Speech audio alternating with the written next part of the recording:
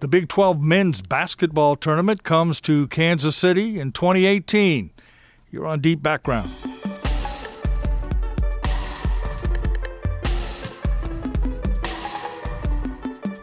And joining us now, as he does every year around this time, to talk about Big 12 basketball, men's basketball, and the tournament is Blair Kerkhoff of the sports staff of the Star. Blair, thanks for being with us. Glad to be here. It's a great week for Kansas City. Well, we're going to talk about that. And, we did this a year ago, Blair, as you'll recall, and we talked about the future of the tournament and its popularity in Kansas City. Do we know anything more a year later about its prospects and how people see it and the importance of the event to our community?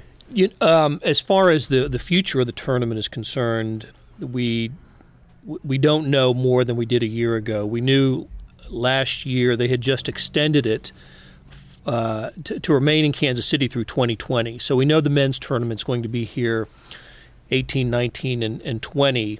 They haven't announced an extension beyond that. I fully expect that to happen in the next few months, and I expect Kansas City to have it for really the foreseeable future. Really? But, why is that? Well,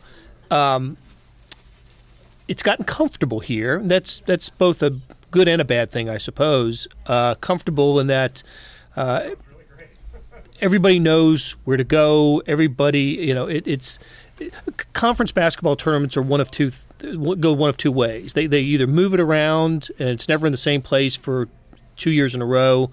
The ACC is like that. It's in Greensboro one year, Tampa the next, New York. Right. Or they're like the Missouri Valley Conference, which is in St. Louis, or the Big 12 in Kansas City. And seems like the momentum is to put it in one place. Well, there's some, I went to Creighton Big East tournament is in New York City, Madison Square. They really like it there. They do, and that's of course the center of the footprint of that conference, or what historically has been. Now that Omaha is part of that conference, it's a little different. Footprint's a little bigger. And Kansas City's not exactly in the middle of the footprint of the Big 12 like it used to be when Nebraska and Missouri and Colorado were here. But now it leans more south with the 4 Texas schools and the 2 Oklahoma schools. Still, even the coaches from the southern schools acknowledge there is just no better place to have it in Kansas City. And the proof of that, I think the annual proof of that is on the first night of the tournament, which is tonight. As we tape, it's tonight. And what you'll have tonight is the 10th seeded team playing the 7th seeded team, and the 8 versus the 9, and more often than not, those don't include teams of any kind of local flavor. It's usually Kansas or Kansas State's not in those games often. But they still put 10 to 12 to 14,000 people at Sprint Center to see teams that have no, real interest around here. That won't and no real chance maybe of going beyond just the tournament. There's not much of a neutral spectator interest in those games, and yet fans from Kansas State, and college basketball fans in Kansas City come out and see those games, and it proves to the Big 12 every year that this is the right place. Even though technically the tournament's not in a Big 12 state, it's in Missouri. There's no better place than Sprint Center. Now, having said all that, one thing that is a little different about tonight's games is Iowa State's involved, and we know about the impact of Iowa State fans on Kansas City. They come down Interstate 35 in droves. Even when their team is bad? We'll see tonight, because they haven't been in this position. They've won in a long time, and they've won 3 of the last 4 tournaments, and then they come into this tournament as the last place team, the 10th seeded team. So that's really different. I'll be curious to see how many Iowa State fans are there tonight. Won't be as many as in past years, but still, when we talk about the economic impact of the Big 12 tournament in Kansas City, we're usually thinking of Iowa State fans, because it's one thing for a Kansas fan to drive up from Prairie Village and go back home after the game. They're not spending money, maybe some in a restaurant or something. Right. But the Iowa State fan, this is vacation time. This is budget, spending money in Kansas Rent a City. hotel room, maybe rent a car or drive down or whatever. Go to Kelly's every night in Westport. And that's where, when Sly James says that it has a $14 million economic impact on Kansas City, the Big 12 tournament, that's who he's talking. That's where the money's coming from. It's from Iowa State fans. Do you get any sense that other cities remain interested in this tournament? I mean, that's part of the equation too, right? That there's not an enormous outcry from Dallas or Oklahoma City, which are the other two cities where that you would think where it's been when it hasn't been in Kansas City. This is the 22nd Big 12 tournament and the 17th that has been in Kansas City. Of course, they started in Kemper. And then in between the Kemper and the Sprint Center eras, they tried a couple years in Oklahoma City and 3 years in Dallas and did not get the draw. Particularly in Dallas, I think it was just the first day of the tournament in Dallas was just the bounce of the ball was echoing in the in the American Airlines arena. So it's again hasn't been extended beyond 2020. But one thing we do know is they're bringing the women back. The women are coming back in the year 2020. So the Big 12 tournament started out with the men and the women playing concurrently, and then the women broke off and left and go to mostly in Texas and Oklahoma venues. Hasn't worked out for them where they've been, and now they're coming back to Kansas City in Municipal Auditorium in 2020. So we know in that year the men and the women will play their tournaments, the men at Sprint, the women at Municipal, during the week, and we'll have a full week of basketball. So pretty big deal. It will be. Tell me this. For those of us who don't go down there for whatever reason, is it a well-run tournament in your experience? I mean, 10 teams and media from all over the Midwest and fans coming and going, parking, access, a lot of visitors who may not understand Kansas City. Is it a fairly convenient experience for most of the folks who are here? That's a good question. To take the temperature of the fans, especially the fans that have to drive in from Oklahoma or Texas, maybe never been to Kansas City before. Iowa. Yeah, I think this year will present some challenges to them that they haven't seen in previous years with the construction or in and around downtown, roads blocked off.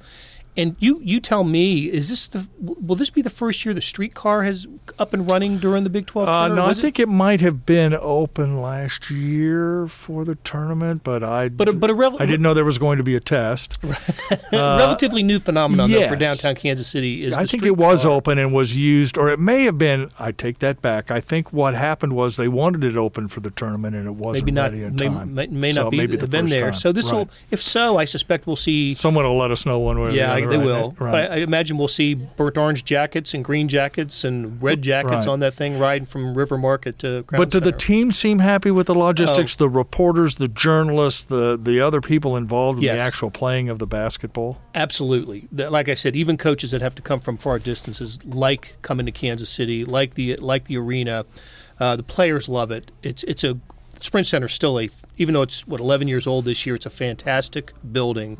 Right. The real change, Blair, for us has been Sprint Center, as opposed to when it was held at the Kemper Arena. In the West Bottoms. And not just because of the arena, because I think Kemper was fine for the basketball. I mean, it was, it was a court, and they had 2 hoops and 2 nets. And 18,000 seats. And lots of seats. And I remember people would mill around, but there was nothing to do. And the whole point of the downtown experience now, in some ways, was tailored to the Big 12 tournament.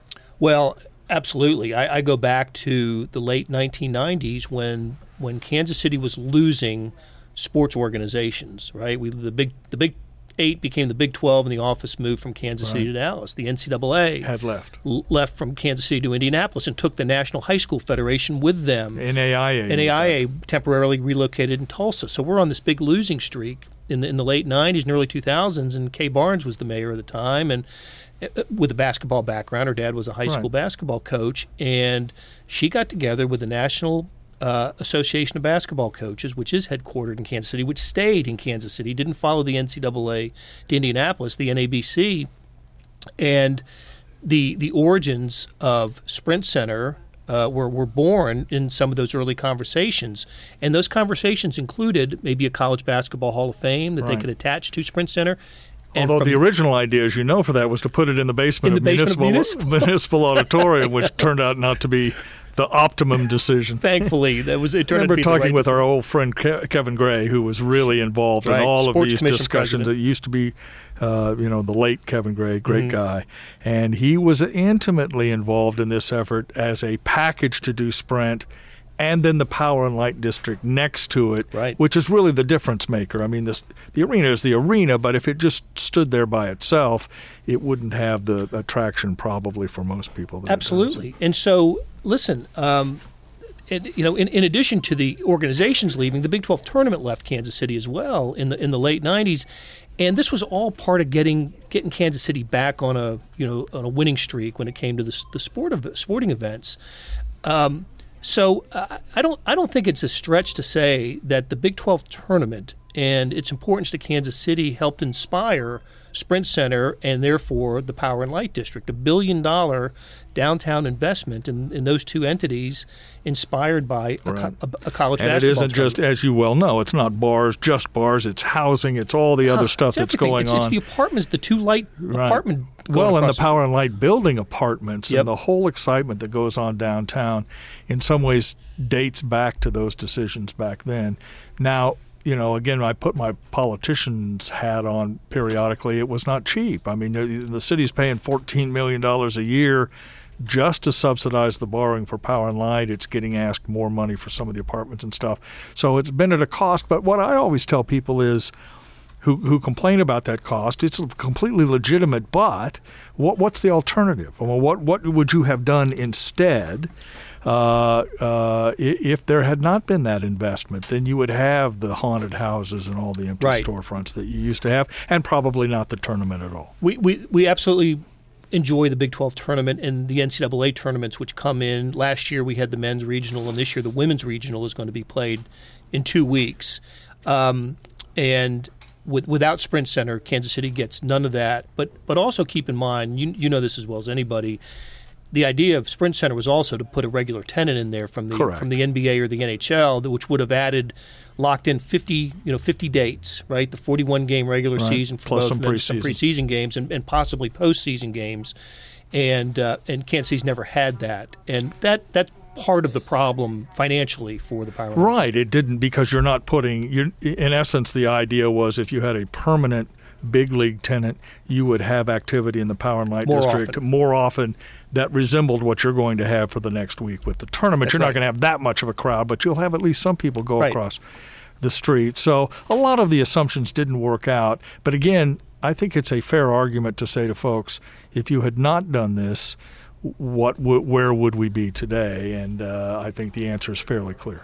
Well, if you hadn't done it, you'd have been the city in the Midwest and really around the country that didn't do it, right? Right. Omaha built a wonderful new arena, and it's part of their... And a new stadium for the College World Series. I mean, that's pretty breathtaking stuff. And that leads to my last question in this little segment, which is, you do hear some rattle that other cities are doing the same things that we have done, and you get Ballpark Village in St. Louis and some of the other things, and that will put pressure on not just the Big 12, but all sporting events that might come to Kansas City in the future based on what we have downtown. And, there were some reports that tickets were still available and that we're not quite getting the crowds that maybe some people expected. Is that a danger going forward past 2020, that Oklahoma City suddenly will have the kind of thing that we have here, or Dallas or Fort Worth or whatever? Well, they already do. I mean, Oklahoma City's the arena where the Thunder play is in the middle of Bricktown, and the Dallas's arenas at their West End district.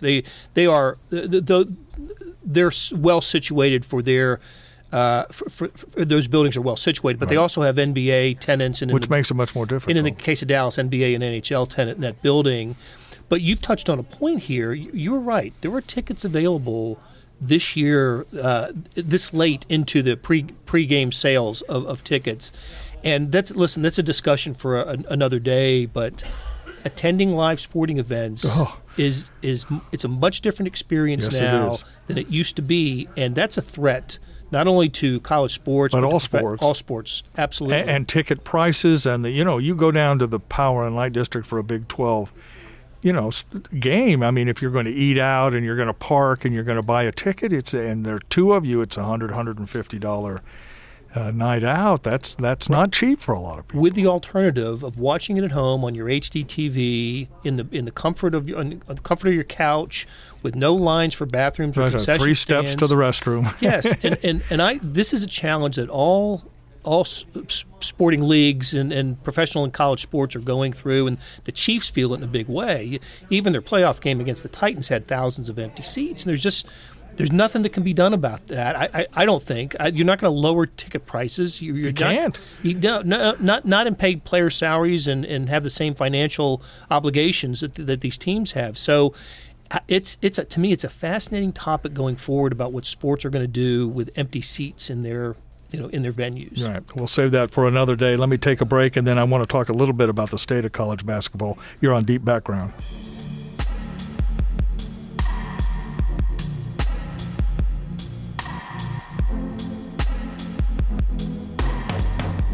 Back now with Blair Kerkhoff of the Stars sports staff. I'm Dave Helling with the editorial board. We talked about this a year ago, too, and that was the cloud hanging over all collegiate sports, but maybe particularly NCAA basketball as well. And that cloud has only thickened. And, in fact, I think we did a podcast a little bit on some of the allegations earlier, or rather in the middle of last year, that are now still part of the conversation in college basketball. Some of the reporting has been a little aggressive, and we're not maybe overly so, overly aggressive and inaccurate in some ways. But it's undeniable that college basketball fans are waiting for some sort of shoe to drop. Does that impact interest in the sport, in the tournament, in the NCAA tournament? I mean, is that or are fans willing to put that part of it aside and just cheer for Big Red, I think, or blue, or whatever, blue, right, or green, burnt orange? I think in March it becomes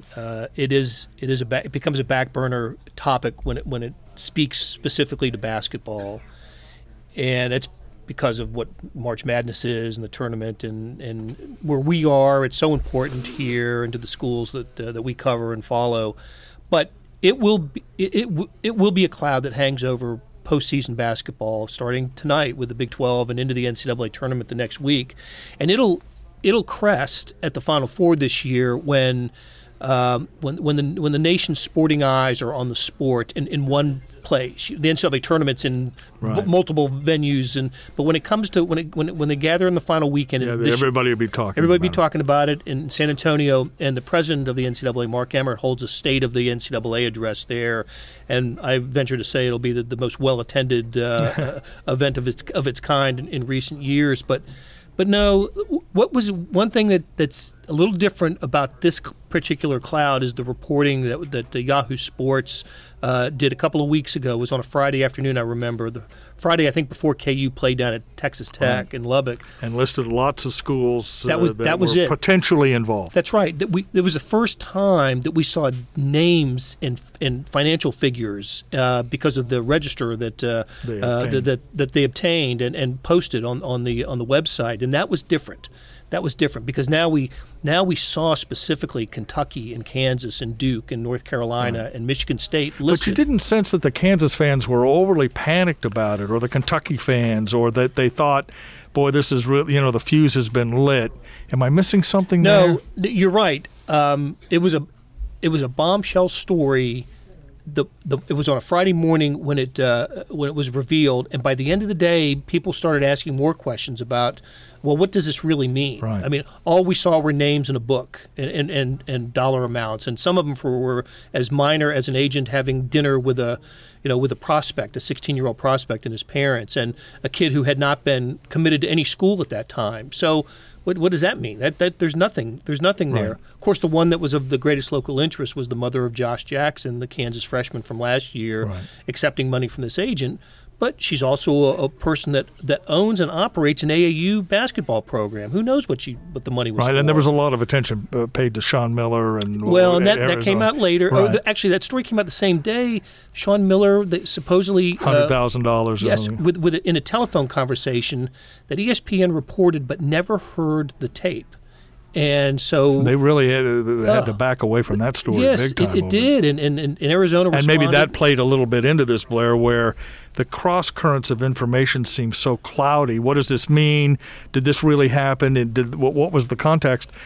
that it's easy for a lot of sports fans to say, well, call me when it's over, when you've figured it out. And it may not be over for years. Yeah. I mean, this is an FBI investigation. So. Yeah, but more broadly speaking, and I really value your input here. I've written for years about the unfairness, if you will, of the NCAA and the way it treats athletes. And most of the time when you write that, people, we can't pay them or whatever. I do sense a real sea change on that. I do sense that people are finally saying, broadly, the situation, particularly as it applies to basketball, is not tenable. Am I right there? Or yes, not? You're absolutely right. I think there's enough of there's a groundswell of support of people, high-minded people who have come to the conclusion that denying an 18-year-old who has been assigned value by a professional organization and cannot capitalize on that until he's 19. Right. Even as the organization capitalizes. Absolutely. Is unfair and has to be dealt with in some significant way. Particularly with the amount of money generated by this sport. The NCAA is operating on a $20 billion television contract. Now, it's true. Most of that money goes back into the schools. The NCAA, it needs about $1 billion a year it distributes about $1 billion a year, and they keep $37 million to run its national office in Indianapolis. So it's not like these are greedy, money-grubbing people. The money that they generate, mostly from television revenues, goes right back to Kansas and Kansas State and Missouri and UMKC. Yeah, but not to the athletes, right? But none of it. Other than scholarships, and this now a stipend, right. The stipend that they get over the full cost of attendance. Right. So, let's be fair. A lot of it goes to Bill Self, and a lot of it goes to Bill Self and to Bill Snyder and to Konzo Martin right. and to Bruce Weber. It does, and that's where I've always had a problem. That's to me the biggest disconnect is the money spent on coaching salaries at the high level and the facilities that are turn some of these schools' athletic facilities into Taj Mahals. Right. And the kids seem so powerless in that dynamic because they want to play basketball and maybe they want a scholarship or whatever. And that's why I'm interested in this idea, and I saw it again today, where the NBA needs to be involved and the one-and-done situation, and maybe the minor leagues might be coming to professional basketball as opposed to what the schools are. In a more What's your own way. view of that sort of globally? Well, I think a few things should happen just to get the whole thing started. I think the minimum age rule that exists in basketball, the NBA doesn't want players until they're 19 years old, which basically forces them to spend a freshman year in college. Right. And you can only have to be a student for one semester in those cases. Josh Jackson was an example of a player like that last year. Andrew Wiggins at Kansas was a one and done, as we call them. And I think that's, while the intention was good 10 years ago when the rule started, it really has become it's contributed to the problem that college basketball has right now. So I think the NBA has to either raise its minimum to 20 or 21 and make the kids go to college for 3 years, or just get rid of it completely and allow high school prodigies to come right into the NBA. I think I saw Jay Wright, who's the coach of Villanova, on television this morning saying, look, if you want to get rid of the one, he said what college basketball should be is about college students. And so if you go to college, stay there for 3 years or whatever, and if you don't want to go to college and still play basketball, then the NBA needs to create a minor league, what they call the G League now, right, at a reasonable salary. I mean, they have it now, but they're paying kids $25,000. It's ridiculous. They can make more money going overseas. Right, and it isn't as if the NBA doesn't have a big television contract either. And I guess what I'm interested in is that may or may not be the model, but boy, you're sure hearing a lot about some fundamental changes and not this sort of sham claim that these are all amateurs and that we don't have to address this. And I'm guessing you sort of hear that too. I do.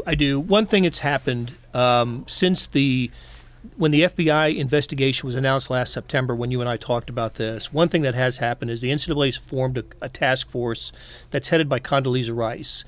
Findings are supposed to be out in the end of April, and I think these are going to have some teeth to them. And I think one thing that we're going to see come out of it is college sports going to the Olympic model, where athletes who are high-profile athletes will be able to cash in on their likeness, that's another thing that's always bothered me about college sports is the athletes don't have control of their likeness. But I think in the Olympic model, their likeness is still sold. It's absolutely. Devontae Graham's jersey numbers being sold in the KU bookstore, and he doesn't get a dime from it. So I think that's going to change, and which is the Olympic model. You can be paid to endorse products and have your jersey sold and collect on that. So I think that's I think the NBA working with the NCAA for the age limit thing, and then the college model or the Olympic model for college athletes are two things that I would love to see happen, and I think would help begin to clean up what we have now called the underground economy of college basketball, where agents and shoe runners and AAU coaches are all